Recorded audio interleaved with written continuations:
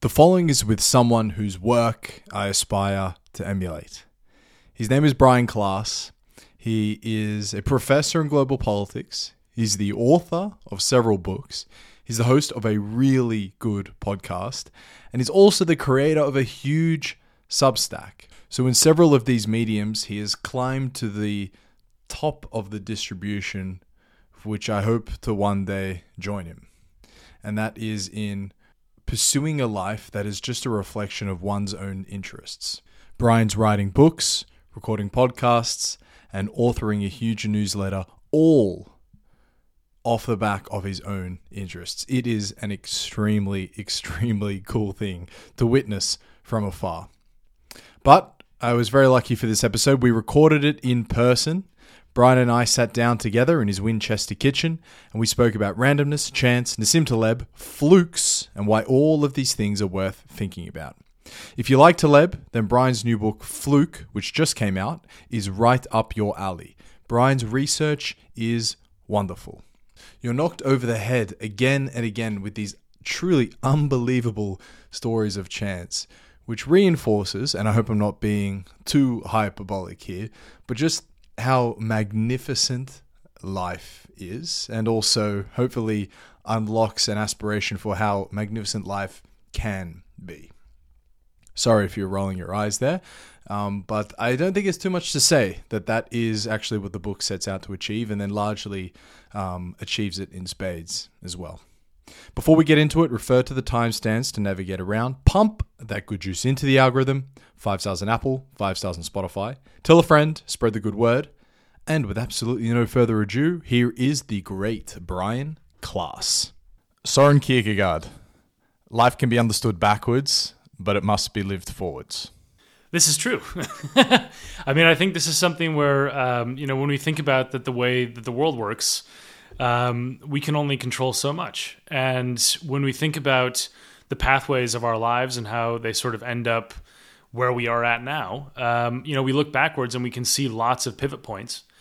What we can't see are what I call invisible pivot points. And those are the things that shaped our lives that we're completely unaware of. And that's most of, I think, what creates our present, our future, etc., are a series of very small changes that add up to very profound consequences.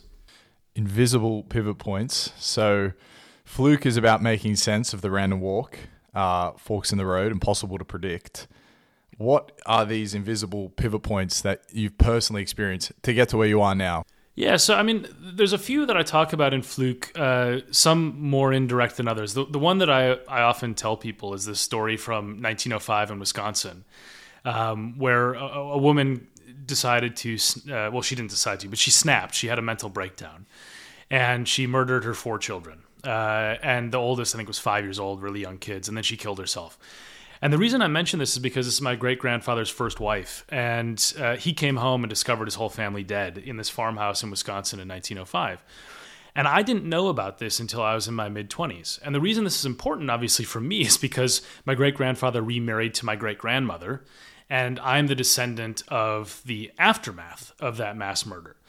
And so, one of the things that struck me about that, okay, first, there's this weird thing that happens where, all these factors that are, going to create this endless trajectory of history creating the present do add up. But there's also this moment for me where I was like, for the first 20 odd years of my life, I was totally unaware that my existence was predicated on this moment 119 years ago, right? This pivotal moment for me. And I think that's the stuff where, when I talk to people about Fluke, they always say, they relate to it because they say something like, oh yeah, like I could have gone to a different college or I could have done something else and not met my spouse and so on. The point I make is there's so many things you don't know that diverted your trajectory. And I that's the way I struggle to answer that question a little bit because it's the one where I think the honest answer is I literally don't know what caused these diversions. There's lots of big choices I've made. I moved to England, 13 years ago, and I didn't know I would still be here, 13 years later. But it is the kind of stuff where I think, you do end up having an appreciation for the unbroken thread of causality that does ultimately create your pathway through life. You were just telling me about how your podcast was actually done off your own initiative to your own sunk cost for the hope that it would then get a book deal. And now here you are, writing Fluke. that's another thing that wouldn't have happened had you not taken the risk with corruptible power corrupts. Yeah, so this is one of those things where it wasn't even with an intention, right? I mean, basically what happened was I was sort of bored with some of the things that I was working on professionally. I had a little bit of extra time. I thought, maybe I'll make a podcast, right? And I thought I'd make like 4 or 5 episodes, just like sort of a novelty project. And it happened to go better than I expected. I talked to a person who worked with podcasting. It didn't pan out on the podcast what he was hoping to hook me up with and so on, but then he connected me to a book agent that ended up in a book deal. There's lots of stuff. I think whenever I talk to someone about Fluke, they can see these moments, right? Like they think about the alternative pathways. But the problem is, there's only one world. So, the really odd thing about this is maybe there's a much better version of my life in which I didn't make the podcast, right? I think it's very good, but maybe it's even better if I didn't. And that's the thing that's so bewildering. It's like, you start to think about questions of historical causality, for example. And in Fluke, I talk about this thought experiment involving, if you could travel back in time, would you kill baby Hitler, right? And the question on its face is like a straightforward question about morality, right? Would you kill a baby in order to save millions of people later on? But what it's really a question about is historical causality. Because it's a question about, if you eliminated Hitler from the story of history, does that mean Nazi Germany doesn't happen, right? And like, we don't know. And there's this very disturbing but plausible, novel by Stephen Fry where he imagines something similar. He says, you imagine that you travel back in time and Hitler's dad becomes infertile, right? So Hitler's never born. But in his version of events, it's actually worse because the person who ends up in charge of what then is basically Nazi Germany is far more disciplined and less erratic than Hitler. The Germans get the atomic bomb before the Americans and they win the war, right? Now, obviously, we don't know if that would happen, but it's not impossible. And I think that's the stuff where we have this assumption that when good outcomes occur, it's always for the best, and when bad outcomes occur, it's always for the worst. I mean, I am the byproduct of a mass murder. So every good thing in my life has been derived from that. It couldn't have been otherwise. And so, I think there's this aspect of when we think about why things happen, we have a simplistic narrative we tend to retroactively apply to the past, and the real answer of what reality is unknowable. And I think that's the thing that truly boggles my mind as I was writing this book and talking about it. Does it give you more empathy for those struggling? Yeah, I mean, absolutely. I mean, one of the things that I realized, and this is towards the end of the book, is I personally don't believe in free will. I think there's growing scientific evidence to lead us to that conclusion. But even aside from that, right, there is an infinite number of things that I cannot control that have shaped who I am. I didn't control who my parents were. I didn't control when I was born. I didn't control where I was born. I mean, the lottery of birth, even just that, let's just focus on the geography, right? If the exact same me was born in a country that I spent a lot of time in, Madagascar, my life chances would be severely curtailed, right? The average person there lives on $1.80 a day or so, and 40% of the country has electricity.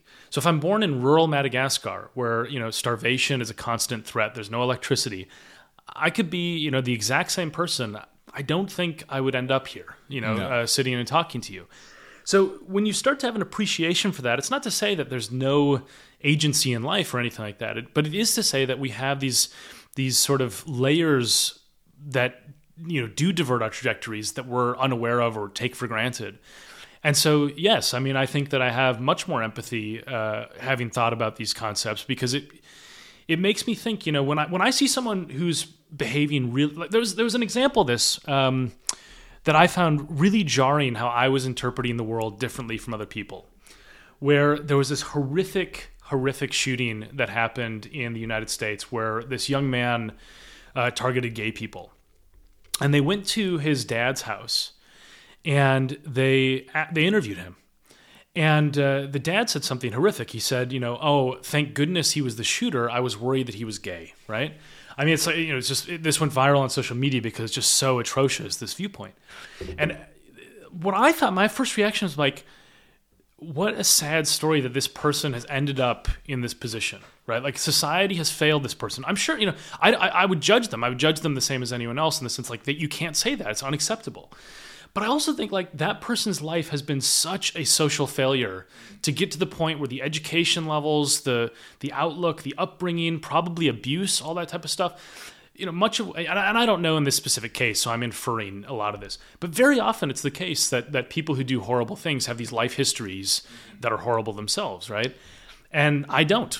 So I tend to think like, I'm very lucky that I ended up in the place that I did. And of course I've tried to make the most of that luck and so on, which, has panned out in various ways.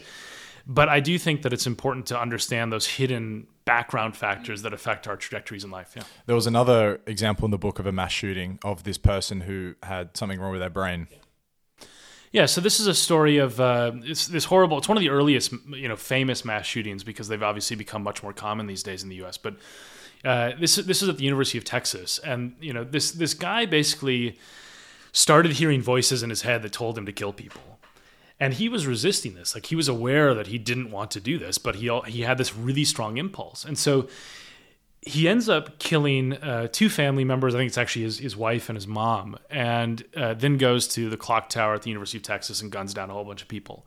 But before he does this, he leaves this note where he says basically like, look, could you please, like I'm going to die, because he knew he was going to die.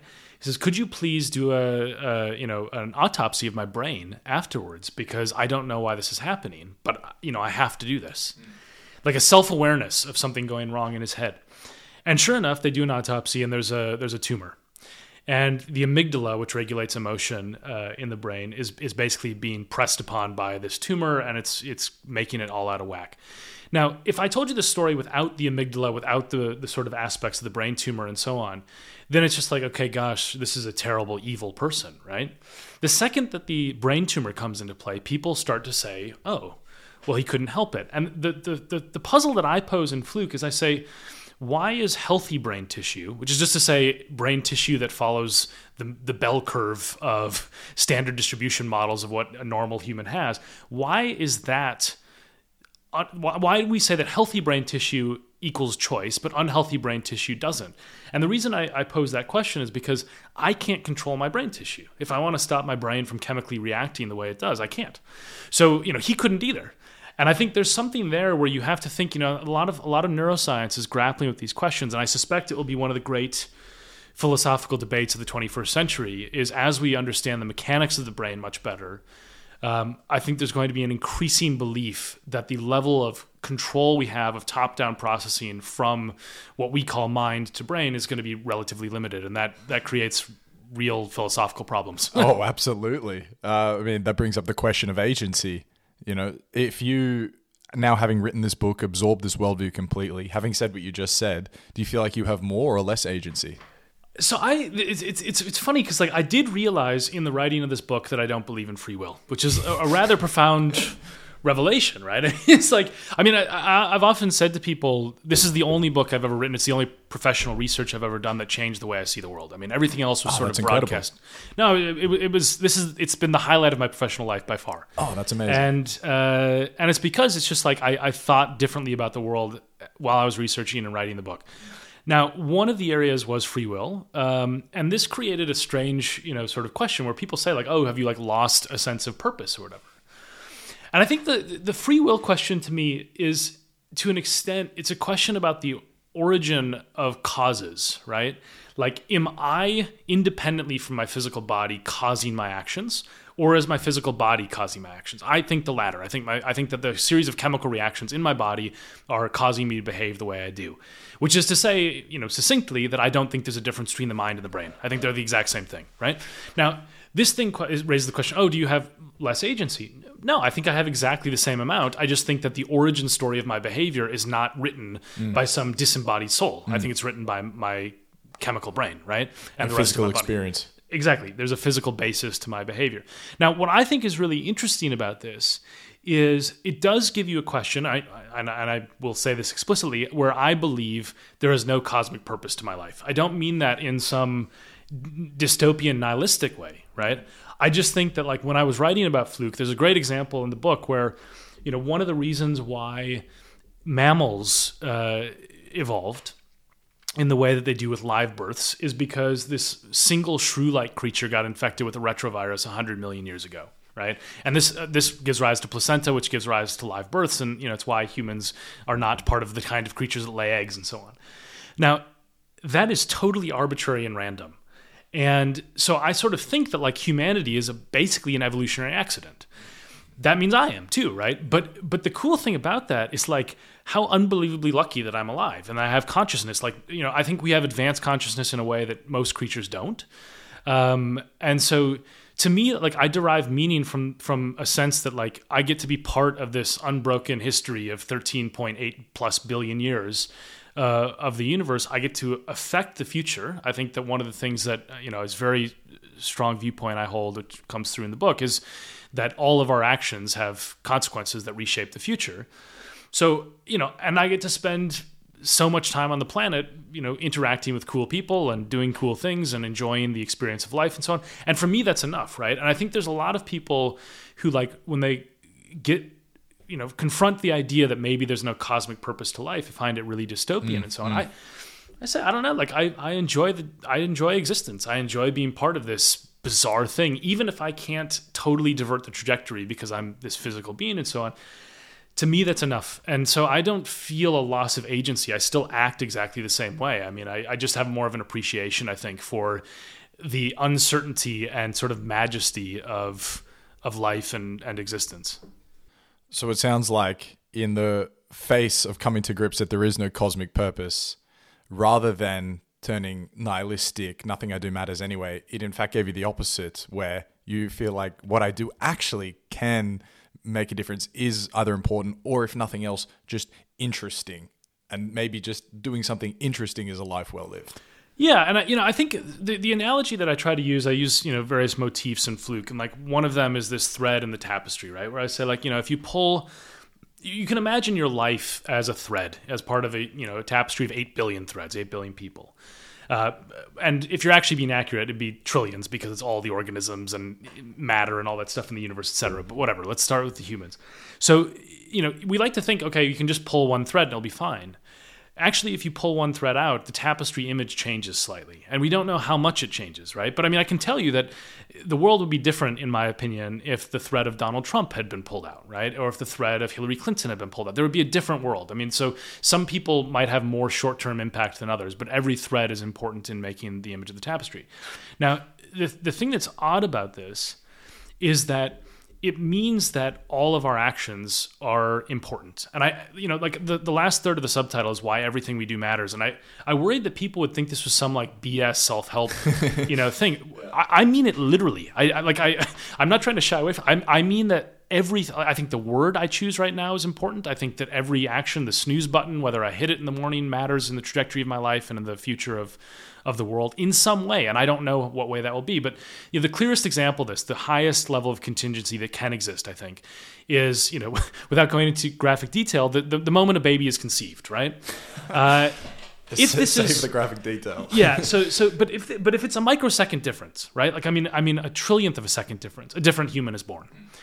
And so when you think about, okay, that makes sense. Now, okay, let's imagine that exact day unfolds slightly differently, right? You stop to take a sip of coffee when you weren't going to. Now, a different person is born, right? How crazy is that? Yeah, but it's true, right? Now, but the really wild thing, and this is the thing that I think is amazing, is it's not just that day. Because for that exact instant to happen exactly as it did, everything had to be that way. I mean, like literally everything, right? Like chimpanzee-like creatures mating 7 million years ago. The exact ones had to mate at exactly the right time for human evolution to occur in exactly the way it did, for you to be in existence, for you to arrive at the moment of conception in exactly that instant. And so, if you think that way, it's like, okay, well, hold on.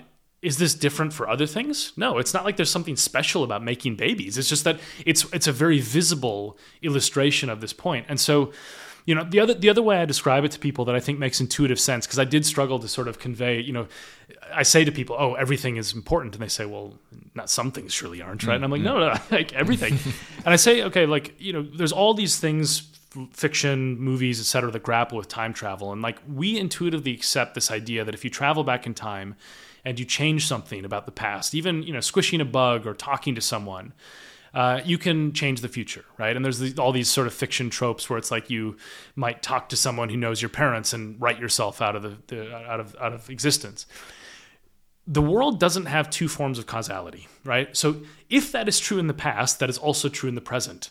And that means that squishing a bug now will have some ripple effects. Now, they might not be important ones that we can sense in the 50, 80, 90 years that we grace the planet. But maybe in a million years, this is giving rise to a different track in evolution. And we don't know, right? And I think this is the stuff where I find this so unbelievably uplifting, because I think part of the malaise of modern society is tied to a feeling of interchangeability and sort of disposability, right? Like AI is going to put this on steroids.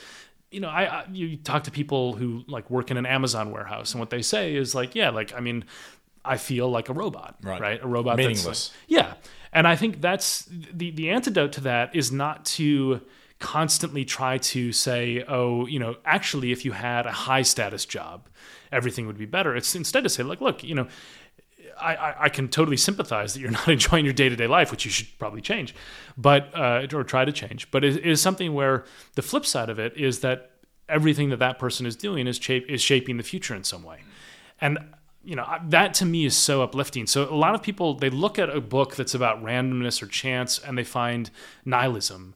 I'm trying to make a very strong case that the opposite is true, that this gives us new meaning that's different from what we tend to think about with the world, but that it's a kind of meaning that is very, very worthwhile. Yeah. It's such a call to action. In the face of this impossible randomness is in fact the call to adventure, really like the opportunity of a lifetime. Are you familiar with Nassim Taleb's blindfold metaphor? No, I don't remember this one, no. Okay. I've read lots of his work, but I can't remember the blindfold. So this comes from either Black Swan or Fooled by Randomness, and he responds to this question. Okay, so everything's random. Should I just stay at home and does my life mean nothing? No.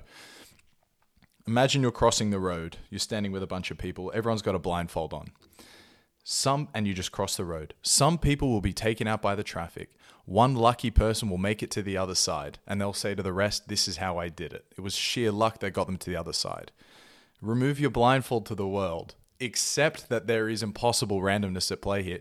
Try and dodge the traffic on your own. You still might not make it to the other side, but you've at least embraced the randomness rather than pretended like it didn't exist. Yeah, so this is, there's, I often get asked, how will you live your life, knowing that everything that you do is important, and whether you hit the snooze button will change your trajectory in life and so on. And it might have a big effect, it might have a small effect, you can't always tell. The answer, I think, is that you still just sort of behave as best you can according to your own ethics and your beliefs about the world, right? And the reason why you do that is because you don't want to internalize the lesson. Like for me, I am the byproduct of a mass murder. So, okay, that is a strange thing to think, because you think everything good about my life is derived from this terrible tragedy. Should we go around murdering people? No, right? Obviously not. Like it's something where there's an unforeseen consequence of a tragedy 119 years ago is this conversation. Great. But the flip side of it is like you can't anticipate the randomness, so you just try to live your life according to a set of principles that inflict the least amount of harm on people, try to make the world a little bit better and so on. Some of those positive intentions will create catastrophe, right? I mean, this is the nature of randomness and ripple effects, is like, there are things that people do, random acts of kindness, which will help someone in the short term, but could lead to immense trauma down the line. Maybe the person who benefits from the random act of kindness has a different child. That person turns out to be a serial killer. Does that end up meaning that the random act of kindness was stupid? No, of course not, right?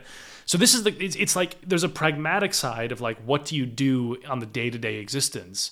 And I think that you don't have to live your life profoundly differently. I think there's some stuff I talk about in the book, like experimentation, that you would do a bit more of. But it's more about the appreciation for the importance of human action, basically. And I think at the core of the book as well is an insistence on the fallacy of predictability. Yeah. That to pretend like you can predict into an infinite set of possibilities of the future is built on a bed of sand.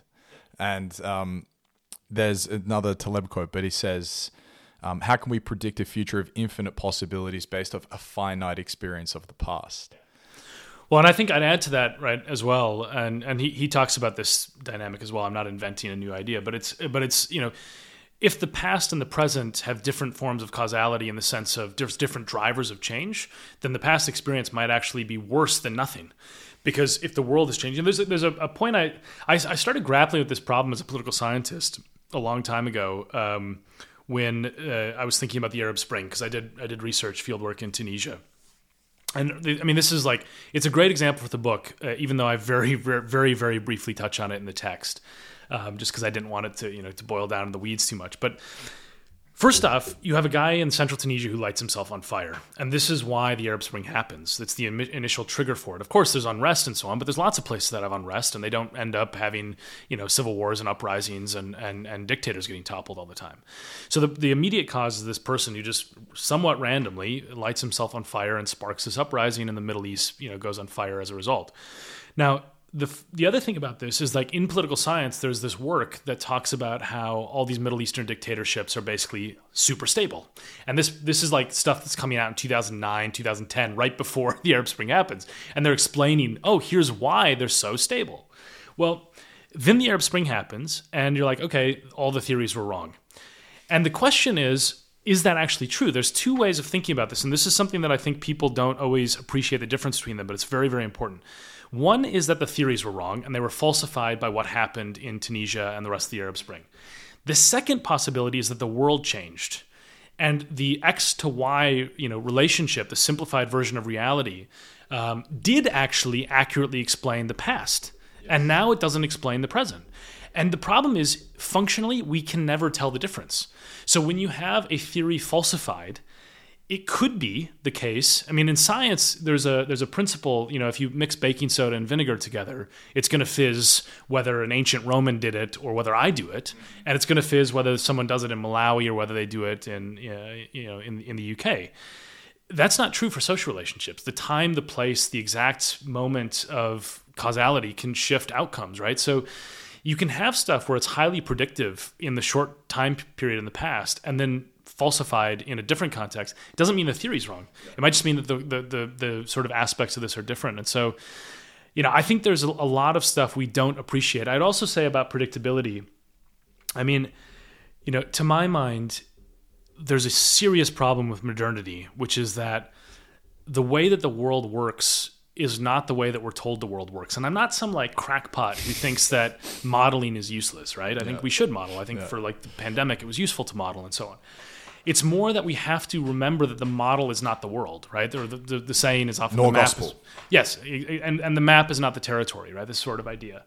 And the reason for this is because when you think that the model is the world, you start to have this illusion of control. So if you think that there are 5 variables that are important to predict outcomes, and you can manipulate those variables, then you start to think, all I have to do is tweak this and tweak that, and that's the recipe for a positive outcome. And we always end up with disaster when we do that, right? I mean, these unintended consequences, there's complexity that we're ignoring and so on. So I think there's been an internalization in modern society. A lot of businesses, a lot of politics, a lot of economics, et cetera, internalize this false lesson that, if we just had a slightly better model, we would be fine. It's a fundamental misunderstanding of reality. Models can be useful in short time frames to try to tame some level of risk, but there are some uncertainties for which models are completely useless. And it's not just a problem. It's actually downright dangerous to base decisions on models that give you a false sense of control and a false illusion of certainty. Each behavior is informed by an unknowable amount of variables, which then changes the future behaviors of every other variable in that system. And therefore, like you say, looking back on something you can accurately model, but projecting forward you can't. And there's a fantastic part from the book which explicitly highlights this, so I'll just read it out. In 2016, The Economist analyzed 15 years worth of economic forecasts from the IMF covering 189 countries. During that period, a country entered a recession 220 separate times, a crucial economic downturn with serious consequences for millions. The IMF produces forecasts twice a year, once in April, once in October. How often do these forecasts correctly predict the onset of a recession? How often do our best minds get it right? Out of 220 cases, the answer was 0. Yeah, and I think this is the kind of stuff where the way that people usually respond to that, and I think is somewhat unfair, is they say, "Oh, these people must be morons," right? I think there is a lesson there that is stupid, which is we haven't changed our outlook on whether we can actually predict these things, even though we continue to fail them. So that is stupid. But the reason why they fail is just because of huge amounts of uncertainty that exist in the real world of a complex system of modern economy. I mean, trying to understand 8 billion individual people interacting in a system that has some level of order, but a significant amount of disorder within it is just fundamentally impossible, right? And I always say this to people where it's like, you think back on like the past 24 years, right? So we're going back to the turn of the millennium. I mean, all of the geopolitical forecasts were invalidated by 9/11, right? So in 2000, all that is wrong for a long time. Then you have all the economic forecasts just totally invalidated by the financial crisis. All the political forecasts invalidated in the Middle East by the Arab Spring, then by the rise of Brexit, Trump, et cetera. Then you have the pandemic. I mean, imagine making a forecast in 2019. How accurate was that? I mean, it's just, the point is that this is not an aberration anymore. Like, this is just the way the world is. And I think a lot of people, what they do is they look at shocks, right? And this is the point that Nassim Taleb also makes very, very well, is he says, look, these shocks, these black swans are not like things that are aberrations. They are part of the system. And so if you and very often I see this where it's like, you look at a model and they're like, we have removed the outlier. And you're like, but the outlier is part of the data that's really, really important, right? It's like how well is the U.S. doing at stopping terrorism? Oh, we're gonna take data from 1990 to September 10th, 2001. I mean, to anyone who's looking at that, it sounds ridiculous, but very often, a lot of quantitative modeling does this because the outlier messes up their regression.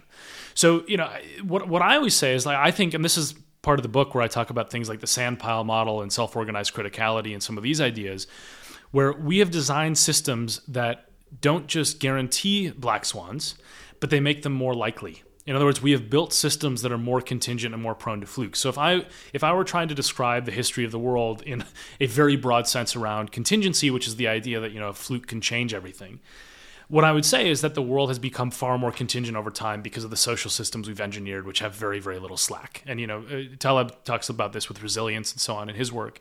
But it's the same sort of problem where it's like, the sandpile model in physics basically talks about how if you add 1 grain of sand to a pile, eventually the pile gets tall enough where an additional grain of sand can cause the collapse.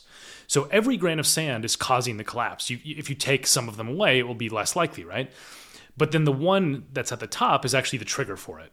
And I use this analogy to say, okay, well, if you think about the history of humanity, our sand piles used to be a lot lower. They weren't that tall. So like every additional grain wasn't going to cause a problem because like you live in these simple hunter-gatherer societies or you live in these empires, but they're not that, they're not hyper-optimized to the point of no resilience, no slack. Today, we have so much optimization in systems that we falsely believe we can control that a single boat getting stuck in the Suez Canal, according to one estimate, caused $54 billion of economic damage, right? And like that just wasn't possible 40 years ago. Like a boat gets stuck in the Suez Canal, it would be like annoying, but like it wouldn't destroy a huge amount of global trade. And so this is why the modeling is so important to understand. It's not the same as reality, because if you believe that you can control these things, you optimize to the absolute limit, and that creates contingency on steroids. And that's what I think is happening right now. And just to compound on that same effect, how interconnected we are across cultures, how much our population is getting bigger and bigger day on day, and then as well how interhinged our entire global economic system is, from financial markets all the way down to half the stuff in this kitchen is probably almost certainly actually from another country. And yeah, like you say, amazing with that sand metaphor. The bigger it gets, the harder the fall. Yeah. Well, and also the more frequent it is, because when it collapses, it never collapses to zero, right? It collapses to a still very large sand pile. So it's messy. Yeah, and exactly, but it's also on the precipice of this sort of, sometimes used in physics this term of edge of chaos, right? This sort of tipping points become much more likely when you're on the edge of chaos. I mean, the thing is that I find interesting intellectually here is that the world is substantially more interconnected, but if we're talking about it from like a physics or chaos theory point of view, it's not different in how it's actually operating in reality, in the sense that, there were ripple effects when somebody in ancient Egypt did something. It's just that they took a very long time and had very modest impacts. And what localized. I think is, yes, exactly. They were very localized. I mean, they might have had, they could have global impacts over the long run. Who knows, how long it would take. It's sometimes, you invent a new technology and it might take 400 years for it to spread globally. Whereas now it's in 4 minutes, right? I mean, somebody can, if it works, people will adopt it. And I think this is the kind of stuff where it's not like the nature of reality has shifted. It's more just that we have designed systems in which contingencies are amplified.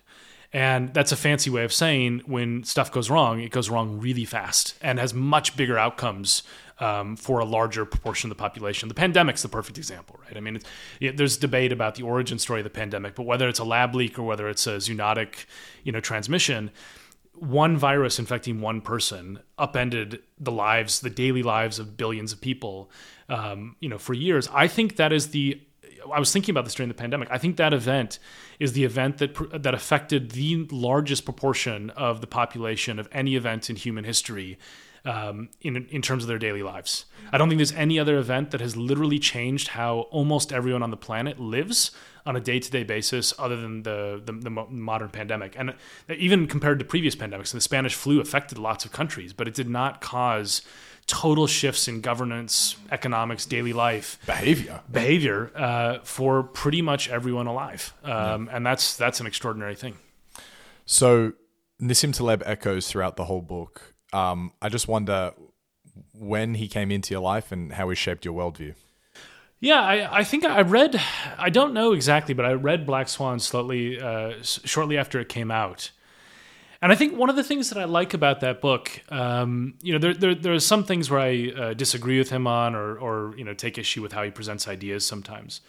But for the most part, I think his work was a brilliant corrective to a lot of thinking. And what I did get inspired from him by when I was writing Fluke was, in addition to his ideas on uncertainty, which I found hugely, hugely helpful, what he basically did is say, the entire edifice of economics and predictive forecasting is wrong. And that's an incredibly bold thing to do. And, I'm doing something sort of equally arrogant in Fluke, where I'm saying I think the worldview we have about the nature of reality is incorrect. And I think if I hadn't read Black Swan, it's not just that that I was affected by the ideas. I was affected by the scale of the ambition and saying, screw it. I think I'm going to say what I think is true.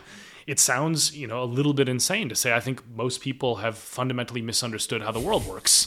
But I sort of said, okay, well, you know what? I think that. So maybe I should say that. And that's what I've written. So, but I don't know exactly when it was. When I was researching Fluke, I reread Fooled by Randomness and The Black Swan, and they were, they're excellent in their density of ideas and so on. And so I think he's a renegade thinker who has done a lot to challenge conventional orthodoxy and so on.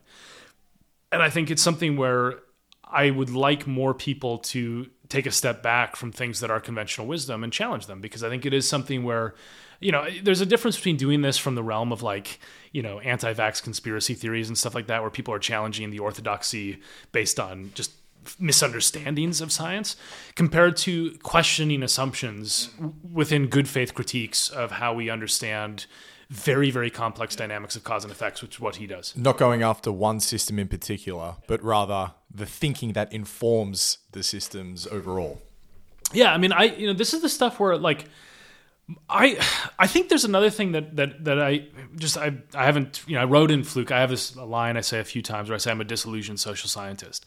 What I don't go into in detail, because I don't want to make Fluke autobiographical, but I've just felt like a fish out of water in my own field for a long time. It's not because I'm clever or different from my colleagues or whatever. It's just I went to these political science conferences, and I would listen to these papers, and they would do excellent research. I mean, there's a lot of people in political science who are doing amazing things, and I'm not trying to denigrate any of their research. But there was this underlying assumption that the way to understand this is just to have an ever more sophisticated quantitative model with 7 variables, and if we only get the variables right, then we'll be able to tame chance and uncertainty, and at least to a point where it's pragmatically useful. And there's a question here, which I think, Taleb also touches on in his work, or at least informs it, which is like, what are these things for, right? Like, why are we doing this? And I think that social science, to a weird degree, has fixated on trying to chase what I call the holy grail of causality, trying to find the perfect model to match the past data. And it's forgotten that the reason we do this stuff is to try to avoid catastrophe and make people's lives better. And so I think there's been a gravitation away from predictive modeling in social science, which is, I think, ultimately doomed to fail. But it could be doomed to fail less than it is now if we get better at it, right? And so, I don't know. I'm a very unconventional political scientist in this regard, but I do think that there is a lot of stuff baked into the assumptions of modern social science that are just fundamentally wrong. This really echoes an experience I have as well, and I just wonder what you make of it. It might just be the case that it's way more comfortable to just look the other way. Everyone has so much shit constantly happening between their ears. They don't want to start necessarily drawing into question in a serious manner, is actually what I'm doing making a difference, worthwhile, etc. So I sell a software into the finance industry, and Taleb points this out brilliantly, but it is such a thriving industry. Advice, all types of media that supports it, all types of consultancies that you can buy at very expensive per hour rates to tell you how to spend your money. Whereas again and again, and the longer the time period going back you draw it, just putting in an S&P index outperforms everyone. And therefore, what is all this money being spent for? And it might just be comfortable to look the other way rather than actually acknowledge that this might not be a good use of time.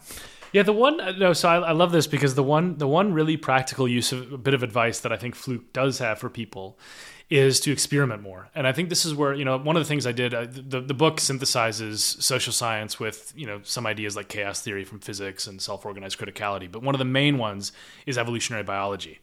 And the wisdom of evolution is undirected experimentation. I mean, it's an amazing thing about everything you look around and see, from plants and trees to complex animals and so on.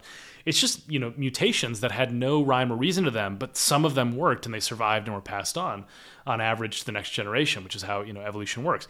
Now, the lesson for us is that this is something. It's the smart way to deal with radical uncertainty. If you truly have no idea how to make a decision, you should experiment more.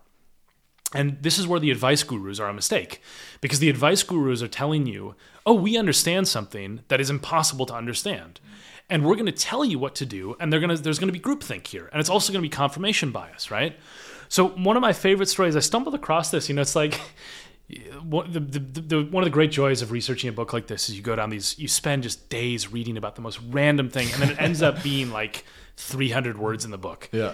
And one of them was, it's about this group of hunter-gatherers in Southeast Asia where they cultivate rice and rubber. And rubber is this kind of crop that basically, as long as you plant it in the same spot and basically treat it well, it's going to grow every year. So there's no problem. Rice is highly sensitive to weather patterns and crop soil quality and so on, all this type of stuff. And these are unpredictable to the people because they don't have good climate models. They're hunter-gatherers. What they do to plant the rice is they have this belief in sacred birds. And there's I forget how many there are. There's a bunch of them that they think are sacred. And they basically watch the movements of these specific species, and they use them as omens for where to plant the rice. The amazing thing about this is they developed basically a random number generator, right? Because the birds fly in effectively random patterns, and it's also random because who sees the bird moving, and then who subjectively interprets what that movement means. And so through that randomness, they've actually made a system that works much better than the directed choices of the surrounding groups that plant rice. Because in that moment of uncertainty, they basically just diversify. And so, it's one of these things where identifying a system that how it works exactly, right? Sports are a great analogy for this. Coin flips are a great analogy, where the rules are always the same, the dynamics are always the same, etc. In those closed systems, you should optimize. It makes sense. You shouldn't do something that's not going to work. But in systems that have a large level of uncertainty, you should ratchet down optimization, ratchet up resilience, and ratchet up experimentation, because the more that you are uncertain, the more that trying out lots of different strategies is actually wise. And this is where the gurus who tell you, if only you do X, everything will be fine, they're very often not worth the cash. Yeah, evidently. I mean, most of the time the guru is the blindfolded person who made it to the other side of the street. That they cannot recognize the randomness and luck that got them there in the first place. But what should one do with that lesson? Well, I think there's a few things. I think on your daily life, I think experimentation is really wise. And I have to internalize this more than I do already. It's something where, I can give all the advice I want to, but I'm still a creature of habit. I don't experiment as much as I should.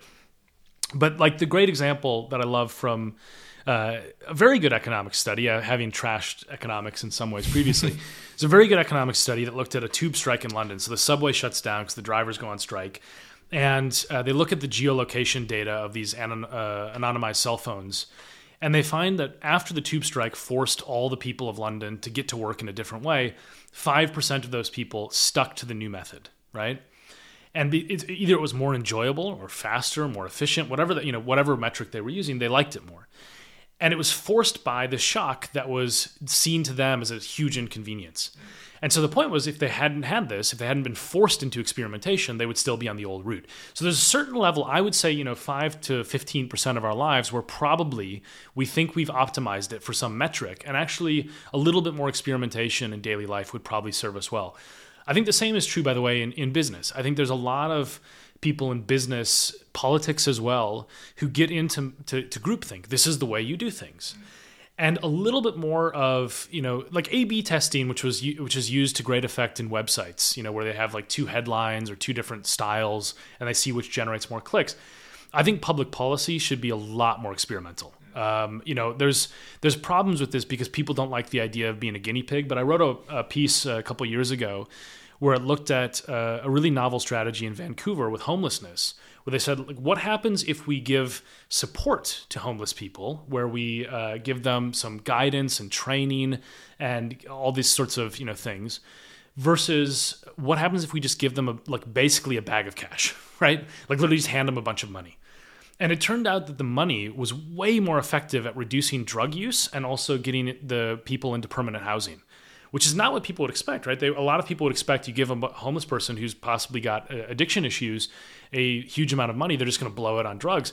It was actually the opposite, and they found this out through experimentation. The problem is, of course, a lot of taxpayers might not be okay with experimental approaches because they want to be told this is the best strategy.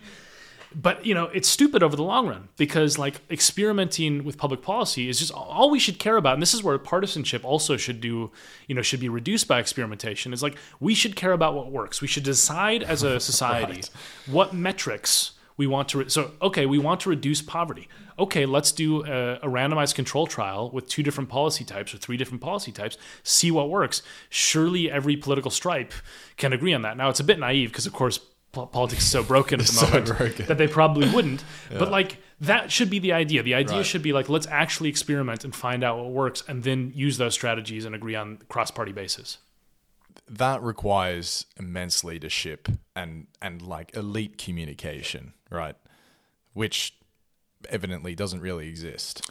Yeah, but I think top people of the political structures I can think of. Yeah, so I agree with you, and I think it's going to be hard, easier said than done to do this. But the point that I would make is that when you think about modern politics, I do think that a lot of people do actually care about outcomes, right? They actually care about things that work, and you see this in the UK right now. There's the Conservative Party is about to get wiped out most likely in the next elections coming up later this year.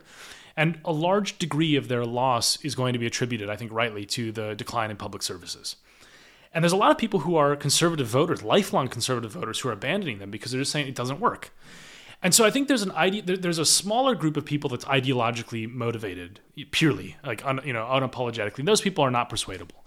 But there's a very large group of people, I think, that are persuadable based on outcomes. And if you were able to have an experimental approach to public policy and people saw that it actually improved services and improved governance, you could lead them that way, right? I mean, you'd have to do it very, very well and you'd also have to minimize a lot of the potential harms of experimentation because, of course, there's concerns about ethics, right? During the pandemic, for example, like it probably would have been a very, very useful thing to do what are called challenge trials, where you deliberately infect people with COVID with different vaccines, and you also deliberately expose them to COVID with different masks. Now, if they had actually done that in a controlled environment, it would have provided very good evidence that I think a lot of people would have accepted about the efficacy of both masks and vaccines, because they would have said, look, we put 100 people in a room, we shot a whole bunch of COVID at them, and the people wearing masks had this much lower rates of infection.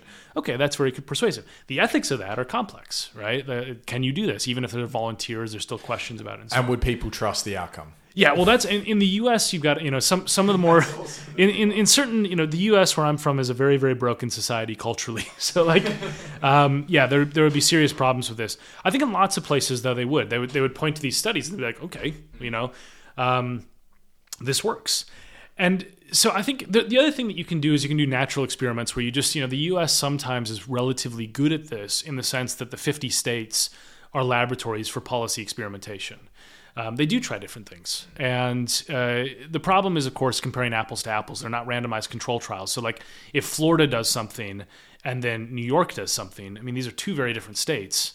And the demographics of the people are different, all this stuff. So you can't always infer based on natural experiments exactly what happened, whereas randomized control trials, you have a better sense of cause and effect. I just think that you have to have a leader who can prime people to say, look, there are a lot of things that we think we know, which we don't. And so we're going to try various approaches. And if one of them turns out to work better, we are totally fine with abandoning our partisan belief and just going for what works. The struggle, by the way, is agreeing on the metrics.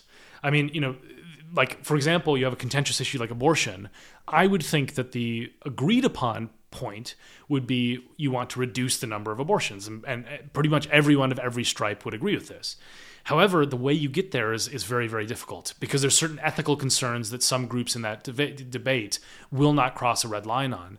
And so, there are some metrics that would not be obvious. Whereas like, anti-poverty, okay, like we should all be able to agree we want to have child poverty be reduced. And we just need to figure out what the best mechanism of getting to that point is. This is a really quick one, not necessarily fluke related, but since you're a political scientist, I want to see what you think about it. Are you familiar with the minority rule?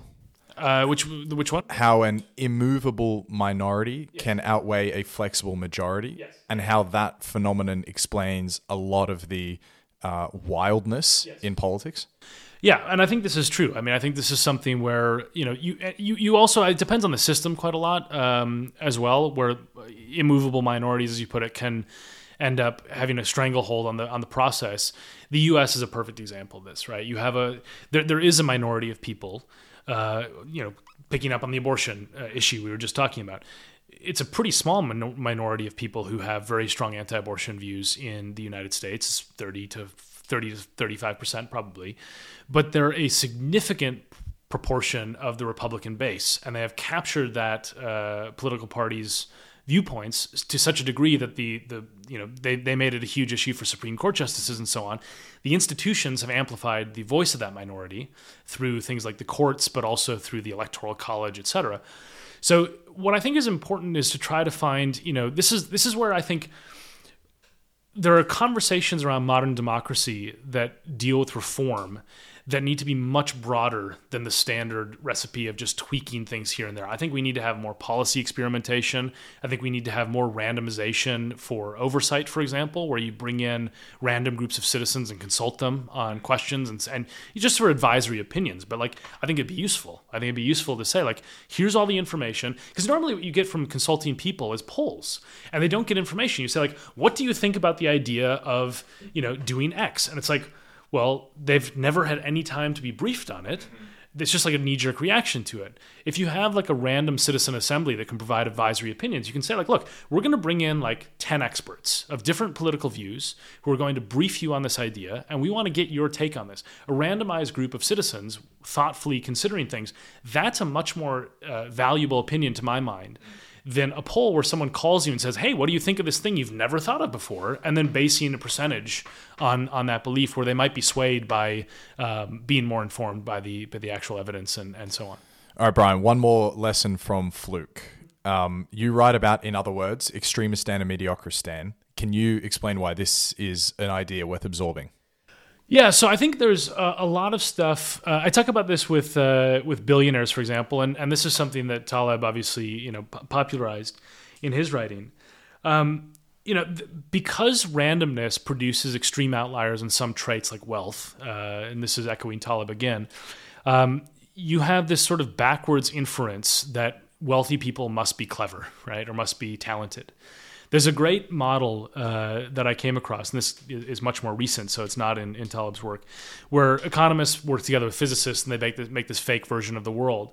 And they basically create a normal distribution of talent, which is true. You're going to have some very talented people, but like nobody in the world is a billion times talented than somebody else, right? More talented than somebody else. Whereas wealth, you do have people who are a billion times richer, right? And so this is the kind of thing where they were trying to figure out the relationship. And of course, there's going to be some loose correlation between talent and wealth. What they found was when they modeled this with this fake reality, they said, let's randomly inject luck into the world. And it will be like a lightning strike, right? Which is the nature of luck. Every so often, somebody will get struck by lightning, and this will benefit them in the model. What they found, which I think is intuitive when you hear about it, but it's not the way we think about the world naturally, is that where is the lightning most likely to strike? Well, it's most likely to strike in the middle because that's where almost everybody is, right? Almost everyone in the world is distributed close to the average level of talent. There are some people who are very talented on the long tail on one side, and there are some people who are very not talented on the long tail on the other side. But like the lightning is far less likely to strike in those places just because there's fewer people there. And so every time they ran the simulation, what they found was that the person who ended up the richest in the world was almost always from the middle level of talent because they just happened to be the person that got struck by lightning 3 times. Whereas the person on the long tail was either not getting struck by lightning or was only getting one lucky event or one unlucky event. And they found a very strong correlation between luck and wealth in their model. And so I think this is the kind of stuff where, the more that you systematically analyze these aspects of uncertainty and randomness, the more you have a healthy appreciation that the sense that we have that we deserve all of our success and we deserve all the blame for our failure is just untrue. And I think this is where you start to go from economic modeling to philosophy and sort of life outlook. Every success that I have had has been derived to an extraordinary degree from things that were out of my control that I take no credit for. And every failure I've had has been the same. And that makes me feel like a little bit better when things go bad, and it makes me feel a little bit less like I should be arrogant or full of myself when things go well, because I've benefited from a huge amount of invisible luck that has struck me repeatedly in the lottery of birth, having supportive parents, getting a good education, all these things. Being in the right place at the right time. Completely. I mean, all these things are things that were out of my control. And, as I say, if I was born the same body in rural Madagascar, I wouldn't be talking to you. And so that internalizes the lesson that, cut people some slack, and also don't beat yourself up so much. A lot of people, this is the not to go into the self-help territory too much, but this is the stuff that I really find dangerous about the modern self-help world is, the American dream and the offshoots of some of the evangelical prosperity gospel, which basically say you can call prosperity into existence. It's just sort of up to you. It makes people believe that they are responsible for all of their failures exclusively. And that is something that I think has been internalized by a lot of people who really struggle in the modern world, where they think like every time that they don't have the life that they dream of, which is sold to them, by the way, by the American dream, like the way that you have a happy life is to have a huge house and a huge car and all this type of stuff, ever more stuff. That's sold to them. And then when they fail to achieve it, they think, oh, I'm a failure. And it's like, no, like there's a very complicated world out there, and you have some control, but you don't have as much control as you've been told. And I think that's a lesson that's worth remembering.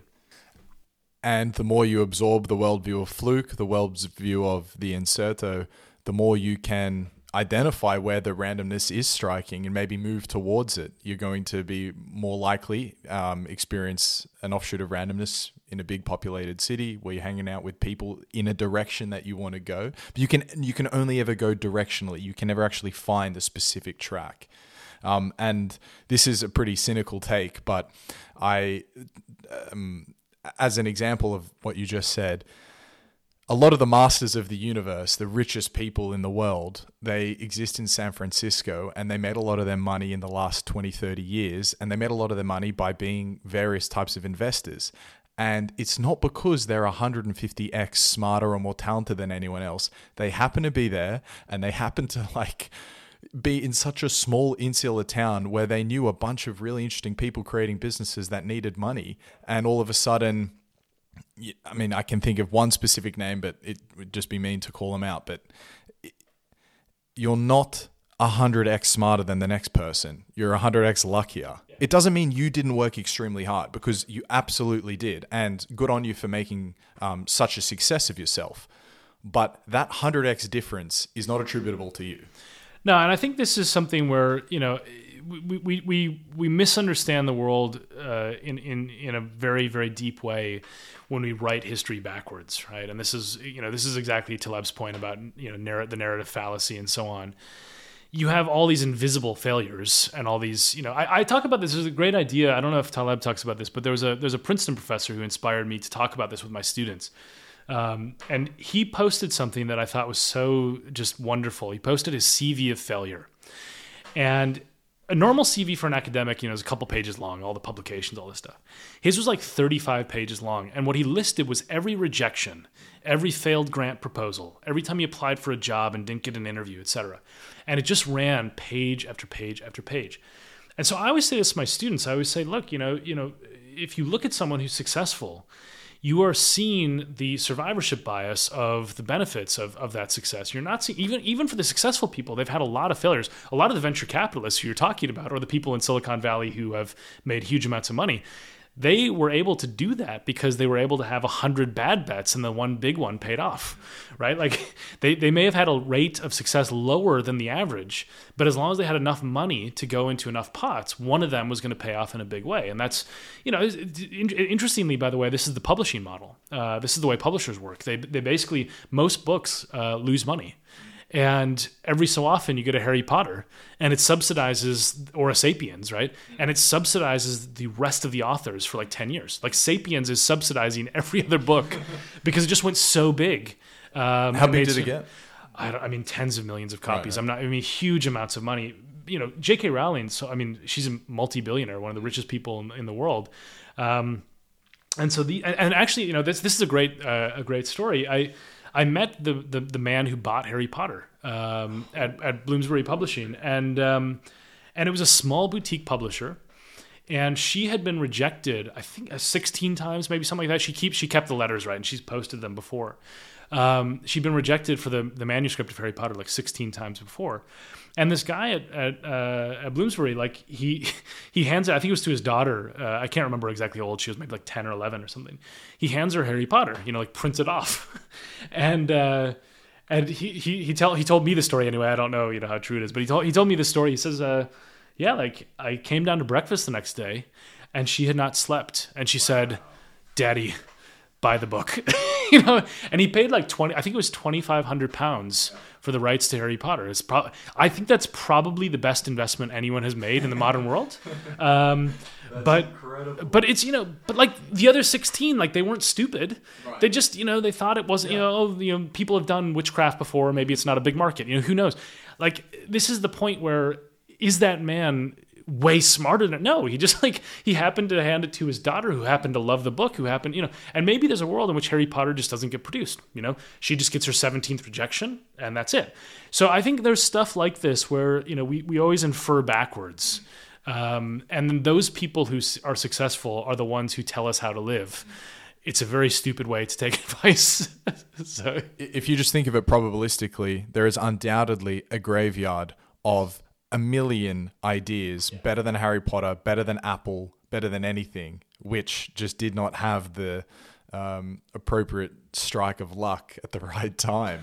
Yeah, there's one idea in the book that I really am fascinated by as well, which is the idea of what I call lock-in. I'm not sure if there's a technical term for this, but it's basically the way I describe how every so often you have something that arrives, technology, whatever, and then it gets solidified in some way that persists. My favorite example, by the way, is about dogs in the book, where Victorian-era Britain, these rich aristocrats who were bored basically decided to create breed standards for the first time and basically basically all dogs that exist today are derived from those breed standards because it locked in these physical traits. Before that, dogs were defined purely by their function. And then all of a sudden in like the 1870s, they start to be defined by their appearance. And this is why, I've got a border collie, and like there was literally a trial in Scotland to determine what a border collie is because someone sued over fraudulent sale.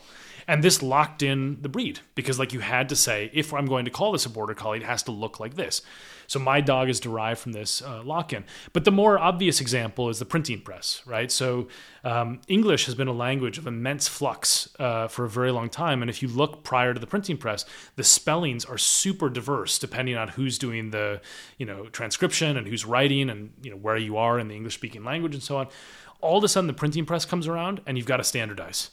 And the language just solidifies in this very, very short snapshot of time. And the point I always make is like, if that had happened 30 years earlier or 100 years later, wow, we'd have a different language. That's incredible. Right? Because it locked it in. So all these sorts of things happen and create longer staying power by accident. And just the language we speak, the way we can communicate mind to word to idea, a 50-year change in how the language is solidified has unforeseeable outcomes. Yes. And I think, this is something where the more easy to grip ideas in our modern world are things like, there's the classic example is VHS versus Betamax, where, there's two technologies that basically do the same thing. VHS got a slight advantage in early sales, and it had what is called increasing returns, which is basically as more people bought it, more people wanted to buy it. And as more people bought the VHS players, it became more of a cost to replace them because they already had the hardware. And so all of a sudden, even though these technologies are basically both good, one of them just wipes out the other, right? And this is the sort of stuff where you can have lock-in in technology. I mean, musical instruments, another example I love, where it's like, why do we have the musical instruments we do? There's nothing amazing about a guitar that's different from some other possible instrument. It's just like we determined that a standard kind of instrument is a guitar. So now everything is created to that exact standard. If somebody tried to sell you a guitar with 27 strings, you would say, what the hell is this? And demand your money back, right? And the only reason for that isn't because it's better or worse. It's because the way that people learned from lock-in was how to play a specific instrument. And therefore, they have to keep making the same instrument. So like contingencies of history sometimes get washed out a little bit more because they're not locked in. Other ones get locked in and they can last forever. And the English language is the perfect example of one that, the other one I love is the Quran. The Quran is viewed as the word of God in Islam. So it is perfect in the religion. It's viewed as perfect. This meant that when I was studying Arabic and reading Arabic, you can read, 7th century texts as you could today because the language has been locked in so much by the Quran that they don't want to change it. So like, even though some word choices change, there's some arcane words and so on in 7th century literature in Arabic, the actual structure of the language is almost identical. And this is amazing. I mean, but it's just because, the Bible was not viewed as the literal word of God in the same way the Quran is. They always say it's an interpretation of the Quran, never a translation, because they don't believe you can translate the true word of God. But that belief has locked in Quranic Arabic into the language today, and it's still the same language. And like, that's the sort of stuff where you think about these accidents of history, and then all of a sudden, boom, it's just stuck with us, for centuries. It's really evident how passionate you are about the ideas that have come through this book. You say it changed your worldview more than any other project you've ever done. But I can just say that really comes through, shines through. That's an amazing what you just said. To round off the extremist and mediocre standpoint, it's worthwhile noting that you're swimming deep in the waters of extremistan, book publishing, podcast production, and as well Substack. And I think I'm not exaggerating if I say you're at the tail end of all three of those distributions. So congratulations. I mean, either there's been extraordinary luck that we've been talking about here, or there's some exceptional talent. There is, when I think about my own path, there is a huge amount of luck. And these are the things that are the visible pivots, right? So as I said before, there's lots of invisible ones that I don't know about. But there's so many things. Like one of the things that happened early on in my academic life was I submitted a journal article to a journal. And they took like 7 months to get back to me, which was very frustrating. It was like, I want to get this out, 7 months. And after 7 months, it narrowly got rejected, right? It had like several positive, one negative review, whatever, it's fine. But the point was that happened on the exact same day that a terrorist attack happened in Tunisia, and I had been in Tunisia up until very, very recently. I was doing research there. So a main outlet, a news outlet, Foreign Policy, reached out to me and said, could you write something about this terrorist attack? Now, I whipped up this article in the span of like 2 hours because it was an urgent news request. And it was read by like 150,000 people. It was the main thing online at the time about this terror attack from someone who actually understood Tunisian politics. And that happened on the same day, right? So that I get one rejection from the journal article on the same day as this Foreign Policy article gets read by 100,000 people. And it had this reaction in me where I said, hold on, I need to do more public-facing stuff. Because, like, obviously there are people who are interested in some of the ideas I have. I can imagine if I had gotten accepted for that journal article, or if I had not had it arrive on the same day, or that terrorist attack hadn't happened, which is a contingent event, maybe I wouldn't have had this pivot point in my career where I decided to do more media-based things, more outlook. So there's all these things. I mean, there's just so many layers of contingency anytime someone looks back, and anyone who says otherwise is totally delusional. But a lot of my success, there's luck in the success, but there's also luck in the way that your path ends up choosing to do certain things, like, for example, trying to have a public-facing academic profile. Amazing. Thinking about the next 20 years of media and journalism, I feel like that's a perfect pivot from what you just said. Oh, well, I think that you mean in general Sorry, that was a poorly phrased question. No, it's fine. Basically, recognizing that you have these ideas, which otherwise would be behind a paywall on some professional publication, versus producing them for public consumption. How do you think about media and journalism for the next 20 years? Well, there's so many things that are problematic. I mean, one of them is that you have a funding model that is basically not working for all but the flagship publications. So this is the advertising augmented by subscription model.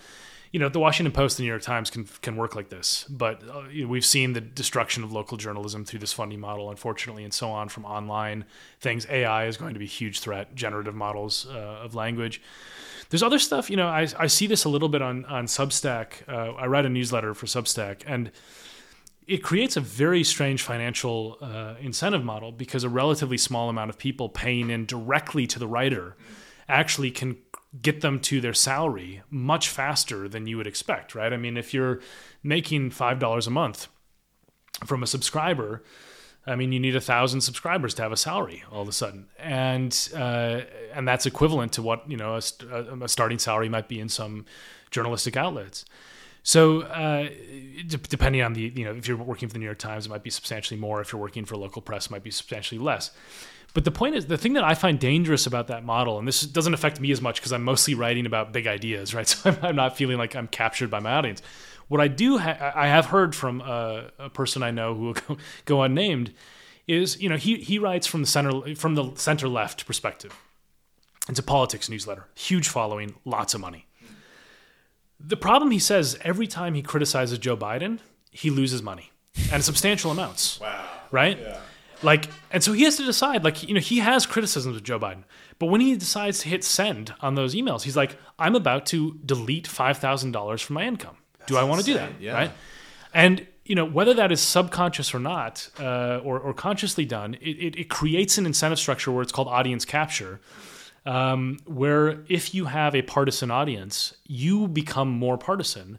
You start writing more extreme stuff. The audience becomes more extreme. It's a ratcheting effect, right? And I think this is happening to an increasing degree in the sort of independent outlets that are becoming more fragmented and so on in the modern world. But that is something that I think is really dangerous. And as I say, if you're a science journalist, less prone to these problems, or if you're like what I do, less subscribers too, though. Yeah, well, that's also true. I mean, it's easier to. I did know. I mean, I will say, I knew that I could make a lot more money if I wrote an anti-Trump newsletter. I mean, I don't. I'm very unsupportive of Donald Trump, to put it mildly, and I have written about this extensively. There's a lot of people who want to have, anti-Trump views constantly reflected back at them, and will pay for it. But I think that there's a lot of people already doing that. I wanted to engage in bigger ideas and so on. But there is this stuff, right? There's if you're purely trying to make money, there are incentives that exist in the modern media landscape which are not aligned with what's good for society. And I think that's true in AI. I think it's true in some of the funding models for local journalism. And I think it's also true for the fragmented independent journalism. That's such a fascinating insight from your friend there, because according to the media I've consumed, this sort of personal content creator is supposed to be the way out of this broken journalistic model where you're paying for your political viewpoints reflected at you. Yeah, I think because where does that leave us? They're both broken in that way. I mean, this is the stuff where when I wrote for the Washington Post, I used to be a weekly columnist for the Washington Post, and my editor was great. He was always saying, write about stuff that's important. Well, the problem is I couldn't see the actual numbers of clicks. I didn't have access to the data. But what I could see were the number of comments. And there's going to be a rough correlation between the number of comments and the number of readers, right? And I wrote this piece about Thai politics. I study Thai politics, Thailand. What I think was a very important piece about the nature of geopolitics between China and the U.S. and all this type of stuff and some big questions. It had one comment. I wrote a piece, the next week about the most, what I found to be boring, sort of reactive, anti-Trump, Trump did this and it was bad. 980 comments, right? And you're like, okay, well, at some point, there is going to be a world in which journalistic choices can be subsidized by, the stuff that gets a lot of clicks so that they can have the foreign correspondents who cover other parts of the world and so on. But at some point, it's a business, and this is where there's also stuff, I'm not trying to, well, I am, I guess, trying to critique my former employer's owner, but Jeff Bezos, who owns the Washington Post, he's one of the richest guys in the world. They just did this massive round of buyouts and layoffs because apparently they were not, happy with the profit margins. There's a public service in the Washington Post. If you're one of the richest people in the world, just pay for it. Yeah. There's some of that stuff. It would do so much for your reputation. What's that? It would do so much for your reputation. It would do so much for the world. I just think there's a degree to which we have to grapple with that question of, do we want to live in a world where journalism is predicated on eyeballs and clicks, or where we have steady funding streams? And the UK, I think, is a comparatively healthy society relative to the United States. And one of the reasons for that is that 60% of the news media is consumed through the BBC, which the BBC has plenty of things that you can critique about it. But it's a reality-based journalistic outlet that covers a broad array of globally important events. And it corrects its mistakes when it makes them and so on. And that creates a sort of shared reality for a large degree of the public. The United States has nothing like that. I mean, NPR is a tiny sliver of the media landscape, National Public Radio. Fox News is a tiny sliver of the media landscape. So is CNN, so is MSNBC. But everything is getting more and more fragmented. And, the profound insight that I think is worth drawing from this problem is that philosophically, democracy is built on the point of democracy is to compromise based on a shared sense of reality, right? So it's like you agree on what the problems are, you agree what the possible solutions are, and then you compromise. That's basically the gist of democracy in a nutshell. If you take out, for a long time, the compromise was the problem. How do we get to, from point A to point B? The problem in the 21st century is the shared sense of reality. And that's like a fundamental issue that did not used to be a problem when we had, in the US, for example, 3 big nightly news broadcasts. And basically, whether you lived in Alabama or New York, you basically thought the same things were happening in the world. Now, there was a cost to that in some of the corporate biases that may have existed, but there was a massive benefit in the sense that reality was shared among the population. So there's dangers about the media landscape that I think are being underplayed. It's not just, we'll lose a paper. I think it's like the fundamental bedrock of democracy is informed consent of the governed, and that requires journalism. And you're at the point, which it seems like it is in the US, where you can consume an entirely different view of the state of affairs than your neighbor, which evidently has many problems down the line. And this kind of brings it back a little bit to the Fluke worldview, but the idea of smaller groups being able to make better informed decisions because there's more sort of mutual skin in the game. Where I live in Sweden, the SVT is the Swedish broadcaster, and they for sure, operate at a huge loss, right? But it is 100% in the service of being a public good. Small 10 million people population. And even there, in the last few years with population growth and economic hard times, you can see the fractures and it's splintering. But it's still an amazing place to tune into the news, an amazing, especially podcasts and radio, to actually tune into. They have people in every corner of the planet who are state employees but are journalists, and therefore you watch the news there, and it's really, really good. And there's a fallacy I think people have that, like, if a journalistic outlet can't survive financially, then it's not worth having. I mean, I think we think about critical infrastructure all the time, right? Like, it's like we've got critical infrastructure in terms of national security and nuclear power plants and, like, now the internet and so on. Information that informs voter choice is critical infrastructure. And I think, there's a question we have to ask ourselves as a society, which is like, do we want to live in a world where the critical infrastructure of high quality information is subject to profit motive?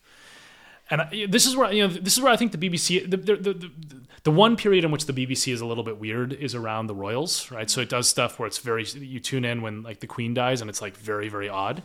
And that's the one time that you really do see, like, this is a state broadcaster, right? Yeah.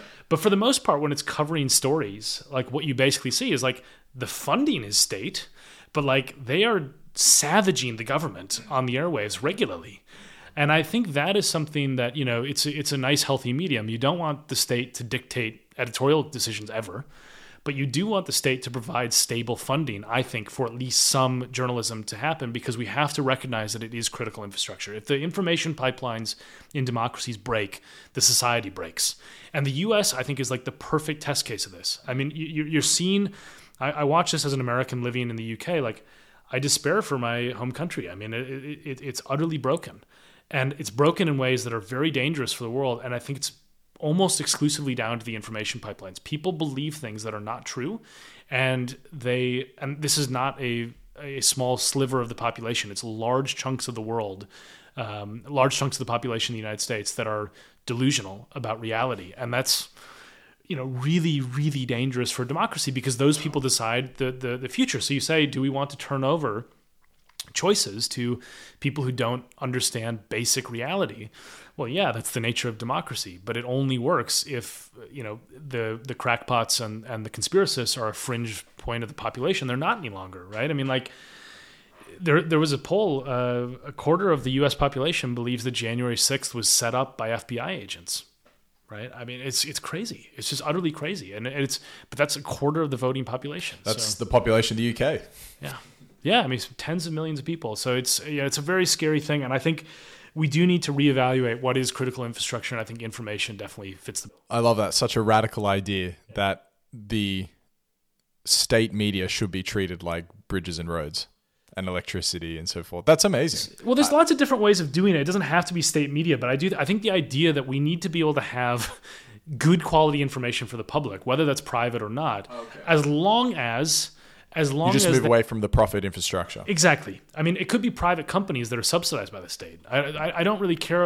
All I want is for them. I don't want editors to decide what they cover based on what is going to generate clicks. I think that is a very dangerous model to go down, and I think we're there partly. I think that a lot of media outlets are completely dependent on these metrics, which are not the same as what is good for society. There's a mismatch between them. All right, let's do these last three really quickly. They're just shooting from the hip. It's not a big discussion or anything. Who are the authors you most admire? Well, my favorite author of all time is Kurt Vonnegut, who writes fiction, but it's fiction that's informed by ideas that I think are very, very adjacent to everything that I think about in nonfiction with Fluke and so on. It's really funny reading him because he's not like an academic at all. He wasn't an academic or anything like that. His novels are totally informed by chaos theory, evolutionary biology, questions about physics and time. If you're looking to get into Vonnegut, by the way, most people get into him via Slaughterhouse-Five, which actually, personally, it's an epic piece of literature. It's one of my least favorite Vonnegut works. My recommendations are Cat's Cradle and Sirens of Titan. They're by far my two favorite novels. They're amazing, and they are totally informed by some of these ideas. Galapagos, one of his other books, it's a lesson on evolutionary biology, and it's really, really cool. In nonfiction, I'll say one of the things that one of my other favorite authors is probably, you'll think that I'm going far away from my sort of intellectual field, but just Bill Bryson I really like. He started as a travel writer, writes a lot of nonfiction stuff. The thing that I admire about him, and I think it's something that has really influenced my outlook on my own writing, is that I just have read every Bill Bryson book, and it doesn't matter what it's about. Yeah. It's just like, it's going to be interesting. And I think that's the kind of stuff that I aspire to when I write books, is to say, just trust me, right? Trust me and I will guide you into something that's interesting. It's totally, my last book's about power. This book's about chance. They're totally different realms. But I am hoping that I can retain readers, because I'm going to try, like Bill Bryson does, not to waste your time with stuff that's boring. Or not thought through. And even though he's a travel writer, he's got a great book called The Short History of Nearly Everything, which is the most readable history of science that I think exists. So yeah, it's very, very good. It's funny how many authors, specifically who I've spoken to, have mentioned Bill Bryson. Good on him. He's just a very good writer. I mean, you think about writing as a craft, right? I mean, it's like, it is a craft. It's something where you get better at it over time the more you practice it. And I read his writing. I'm like, this guy is just very, very good at writing. And it's wonderful. What is the country you're most bullish on? Bullish in the sense of it's going to, become more... You think it's got a great future ahead of it? I'm going to give... The country that should have the greatest future, which may not be an accurate prediction, I don't think it will be an accurate prediction, is Madagascar. It's one of the poorest countries in the world, but I'm going to answer it in this question because I've been to Madagascar, I think, 9 times, and it's one of the most beautiful places on the planet. 90% of the plants and animals that exist there only exist in Madagascar because of evolutionary diversion. It's a completely unique place. You walk through the rainforest, it looks like Jurassic Park, right? I mean, it's like enormous ferns and all this crazy stuff. The lemurs are super cool. It is held back by broken politics, and it's the poster child for the argument that if the system gets fixed politically, the money will flow. It has natural resources. It has oil and mining wealth, all sorts of things, but its ecotourism is where it should be. I mean, but it's not stable, right? And because there's coups regularly, it's poor, it's got a broken infrastructure in some ways. I hope, beyond hope, that in 50 years, this is like the new, Bali or wherever, that like, it is such a cool country. And so few people go to it because of the volatility. But yeah, if you can get to Madagascar and you're up for an adventure, things will not go according to plan, but you will see lemurs and you will see some really cool stuff. And it's an amazing place that I hope really develops. At the moment, it's top 10 poorest countries in the world. It's very, very depressing, but I hope that in 50 years it will turn around. And I think you open up Corruptible with an anecdote in Madagascar, right? So you spent a bit of time there. I think in aggregate, I've been there for, 8 months of my life, something like that. But it's an extraordinary place, totally broken in lots of very depressing ways. But yeah, it's such a cool country. Bizarre because there's almost no modern life there other than the internet. I mean, the last time I was there were no movie theaters. Right, it was very, very poor. And most of the buildings in the capital are from the colonial period. So it is a snapshot from a different era. All the taxis in Madagascar are these. They're basically the jettisoned remnants of 1960s France. So all the cars that people are driving and the taxis and so on. It's just like this. You've traveled back in time, but it's an amazing place. That's sad to hear. No movie theaters. I mean, like that's such a great indication of how low you've progressed. Yeah. Well, and I think the tallest building in Madagascar is a hotel built by the French, which is like 20 stories. That's shocking. Yeah. Did you ever read Tim Butcher's Blood River? I haven't, no. Okay. Highly recommend it because this is set in the Congo, right? So it's a different country, but I imagine very similar lessons. But he tells this incredible journey as he walks across the country of a of a country undeveloping. It's not even staying where it is. It's literally going backwards. Well, Madagascar is the only country in the world that has gotten poorer since 1960 without being in conflict. Wow. So it's the pinnacle of depressing, right? It's like literally had no wars, and it's significantly poorer than it was, in 1960. And do you subscribe to the why nations fail argument that it's all systems? Yeah, Institutions, sorry? yeah. There's a huge array of factors. I mean, the nature of Fluke suggests that there are places where the system can be broken and you can still get a lucky outcome. I mean, one of the classic examples of this that I think about is like Singapore, where Singapore is a place where if you were to travel back to 1950 Singapore, you got like lots of opium dens, massive corruption. It's sort of this backwater of the world economy. I mean, today it's one of the most cutting-edge, richest countries in the world, extremely effective governance, et cetera. I mean, it's got a very authoritarian streak, but it has, in terms of economic growth and stability and so on, it's very, very high. And, they had a leader who basically changed the system very, very quickly. And why did that happen? I don't know. I mean, Singapore, maybe they got lucky with someone who was willing to take on some of these problems of corruption and other places didn't. So I subscribe to the idea that institutions are highly important in structuring human behavior, but I don't think that if you design the right institution, that that the country will automatically become prosperous. That's not the way it is. It's an interaction. Everything in the world is an interaction between systems and individuals, and I mean this like not just for humans, but everything, right? For animals, et cetera. The ecosystem and the individual creatures that inhabit it is an interaction, and they affect each other. So the behavior of an individual affects the system, and the system affects the behavior of the individual. And so the world of social research is trying to understand the interplay of those things. I think political science, and to some extent economics, because of modeling, overplay the role of systems, precisely because it's impossible to model individuals. So you can't model what Donald Trump can do. You can model what the American presidency will do. I think that's why a lot of U.S. politics models have been super wrong, because they haven't taken into account the individual erraticism of personality types and so on, which Trump embodies very, very, very, very well. Each incremental moment is met with literally an infinite set of possibilities. Yeah. How can you predict it? You just cannot. Yeah, and I think the unpredictability is tied to this hubris of modeling, right? I mean, I think this is the aspect where political science and economics as well, just gave up predicting a lot. And the academic economics, right? There's forecasts made by various organizations, but like a lot of academic economics papers don't make predictions, and that is potentially a recognition of their inability to do so. But it's also something where I think we need to gravitate more towards pragmatic policy-driven research that can have, a better sense of how we can make adjustments to the world. And blind modeling is not necessarily the way to do it. I think more experimentation, as I said before, is going to be a huge, huge part of this.